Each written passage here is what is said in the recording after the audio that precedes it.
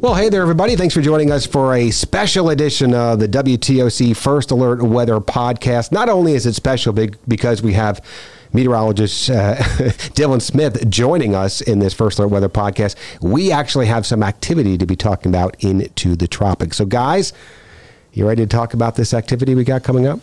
Sure. You know, we've been doing it for a few days now, and now we get to take it into next week. Yeah, definitely going to be looking like it's going to be a busy week as we head into the middle of it. Yeah, and what we're watching is, we're recording this, as you can see, today is Friday, August 25th.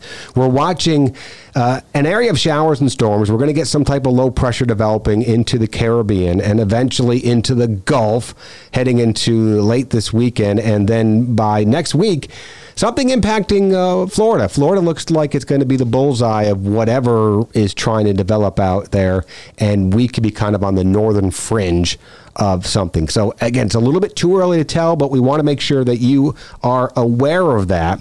We'll talk about what we have here. This is the players of what we're looking at coming up here, heading on into next week. Again, there's the low pressure and just kind of a low confidence of, you know, the strength and the track of the system. Yeah, we've got a couple players in the game right now. Of course, you've got the low that we do expect to develop. Right now, there is no closed, circulation or anything like that. So track models are going to be all over the place, although they are fairly consistent. And then how far south, north, whatever this low goes, it will be determined in part by a trough that is up above, or how we have it represented there, a front, that blue line on your screen. If it comes a little bit quicker and further south, that's going to keep a lot of the impacts down into Florida. If it stalls out a little bit further north, that could bring in a little bit more rain into the southern portions of the coastal empire. Yeah, so there's just a lot of uncertainty out here right now across the region. So this is what we expect based on what we are seeing across the area right now. So we know we're going to have some tropical moisture moving into the area from the Gulf through Florida, and it looks like it's going to be moving into our region possibly as early as late Tuesday, more so Wednesday. Wednesday is the day that we have a first alert because that looks like some type of impacts as far as at least some rain showers across the area. Now, the question is, anytime you have a tropical system, whether it's a tropical depression, storm, or hurricane, you're going to get isolated tornadoes with it if you are on the east-northeast side of that storm. That's where our track kind of puts us based on what we're looking at. So we'll have to deal with that possibly coming up on Wednesday. And we have a supermoon out there as well. So a lot of stuff going on. Yeah, I would say out of everything that we have talking about right here, definitely going to be looking at the tides to definitely be one of the players that we will have in place regardless of where that front is at. That is one thing. So anybody out on Highway 80, definitely keep a close watch on the forecast next week.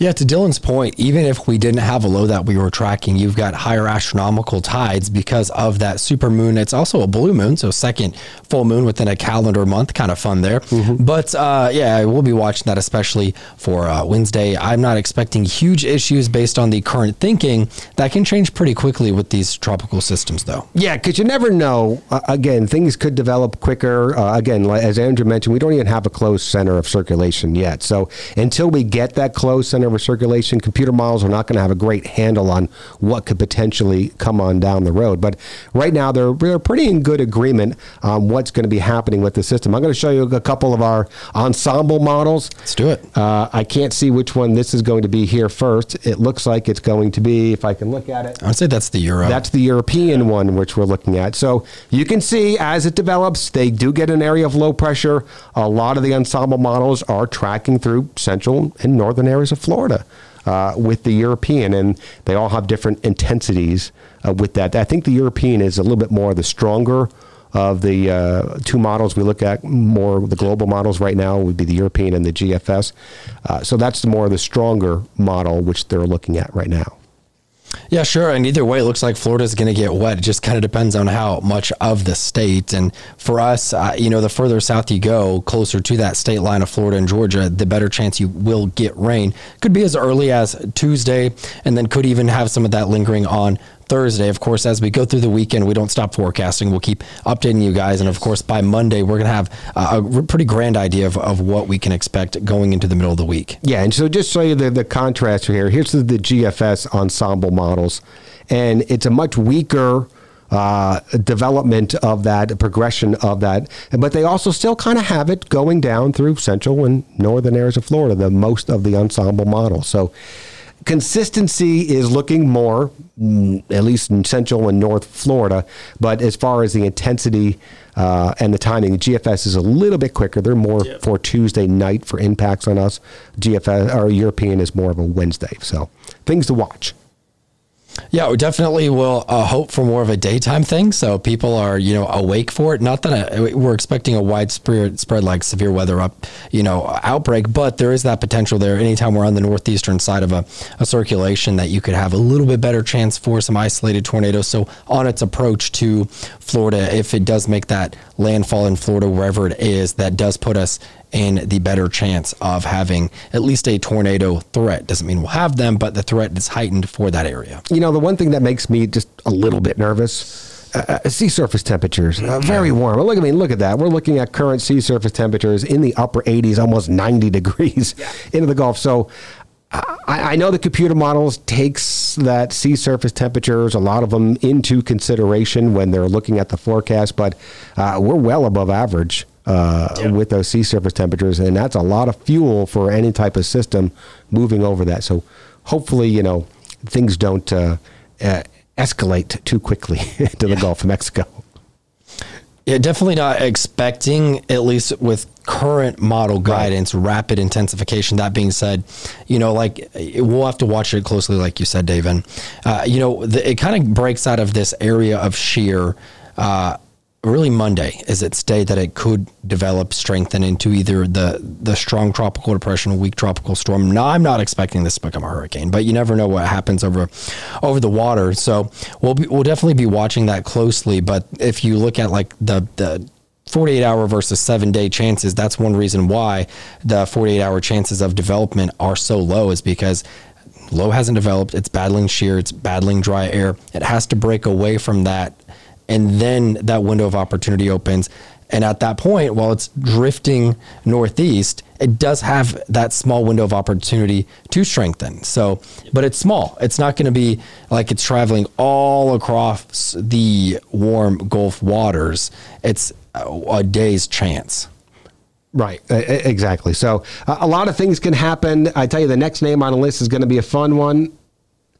This is, the Hurricane Center, or next to Hurricane Center, the WPC, the WMO, the World Meteorological Organization, sets the names, and they also put out a pronouncer as well. So we need it for the next one, and we're going with Idalia, right? Idalia is what we're going with.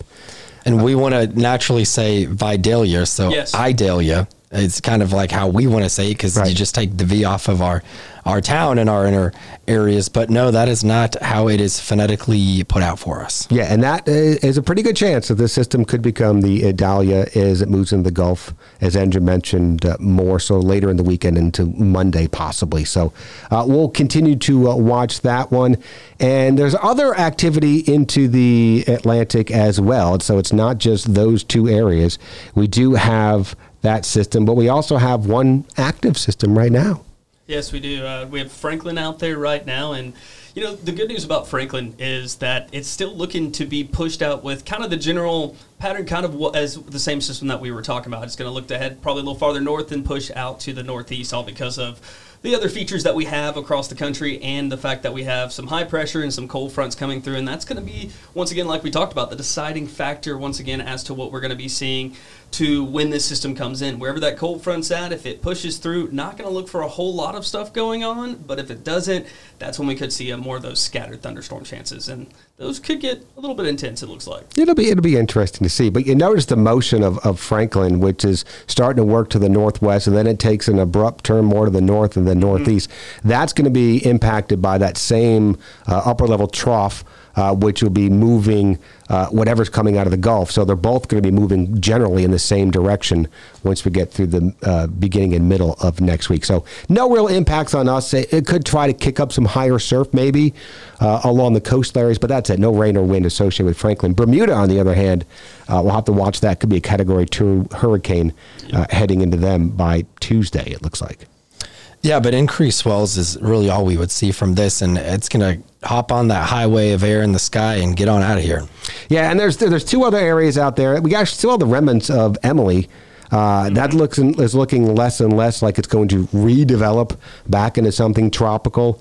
And behind that, we also have to the south in that orange area, you see that is Invest 92L. And that's still got I think it's like a 40-50% chance of trying to develop into something, but that's going to remain in the Central Atlantic. So no other impacts besides the Gulf of Mexico coming up for the middle of next week. So that's why we have a first alert. We wanted to do a special podcast just to make sure you were all aware of that. We don't expect to see a lot of any hurricane conditions based on what we're looking at now, but rain showers, maybe some gusty winds, an isolated tornado threat is certainly going to be possible with this being on the north and east side, and elevated tides. Right now, not super flooding, but they're already going to be elevated above normal values thanks to that supermoon out there. So we're looking at 8 something as far as the tides are concerned. I think it's like 8.8 or something like that, or 8.6 or something to that effect coming up on Tuesday night and into Wednesday. So anything that more of that northeast or easterly flow could help raise those tides a little bit. But we're usually good up till about 10.5, 10.2 now since they raised Highway 80 out there. So we could take a little bit higher tides. Yeah, and something that we haven't talked about is the backside of this system, and likely gets out of here by the second half of Thursday, followed by some cooler air. At least that's what we're thinking right now, wrapping down some nicer, more comfortable air for us as we go into the end of next week, Labor Day weekend. I know a lot of people have a 3-day weekend in some capacity next weekend, and we'll be very happy to hear about this. And that being said, this weekend, hottest temperatures we've got in the foreseeable future. Yeah, exactly. And look, that's going to feel nice. So right now, this is just one of the computer models spitting out a 10-day forecast. But generally, you see the trend. We go from mid-90s here coming up on the weekend, over the weekend, to maybe some mid-80s possibly there for next weekend and the end of the week. So a nice, refreshing change, maybe the sign of our first fall. False fall. Yeah, false fall. Yeah, exactly. No, the temperatures you see start to rise back up again after that close to 90. Fool's gold. So a lot to think about. Just make sure you're getting your daily updates. The First Alert Weather Team is here, including meteorologist Jamie Ertl. She comes in a little bit later, recording this here at 11 o'clock, so she's still not here at work on her regular shift, so that's why she's not doing this podcast. But we're all together, all watching this storm, making sure we have the latest, all our social media platforms. So just continue to get updates. Doesn't look like anything too crazy now, but we are certainly going to be watching this one, and you should as well. Thanks for joining us for another edition of the WTOC First Alert Weather Podcast.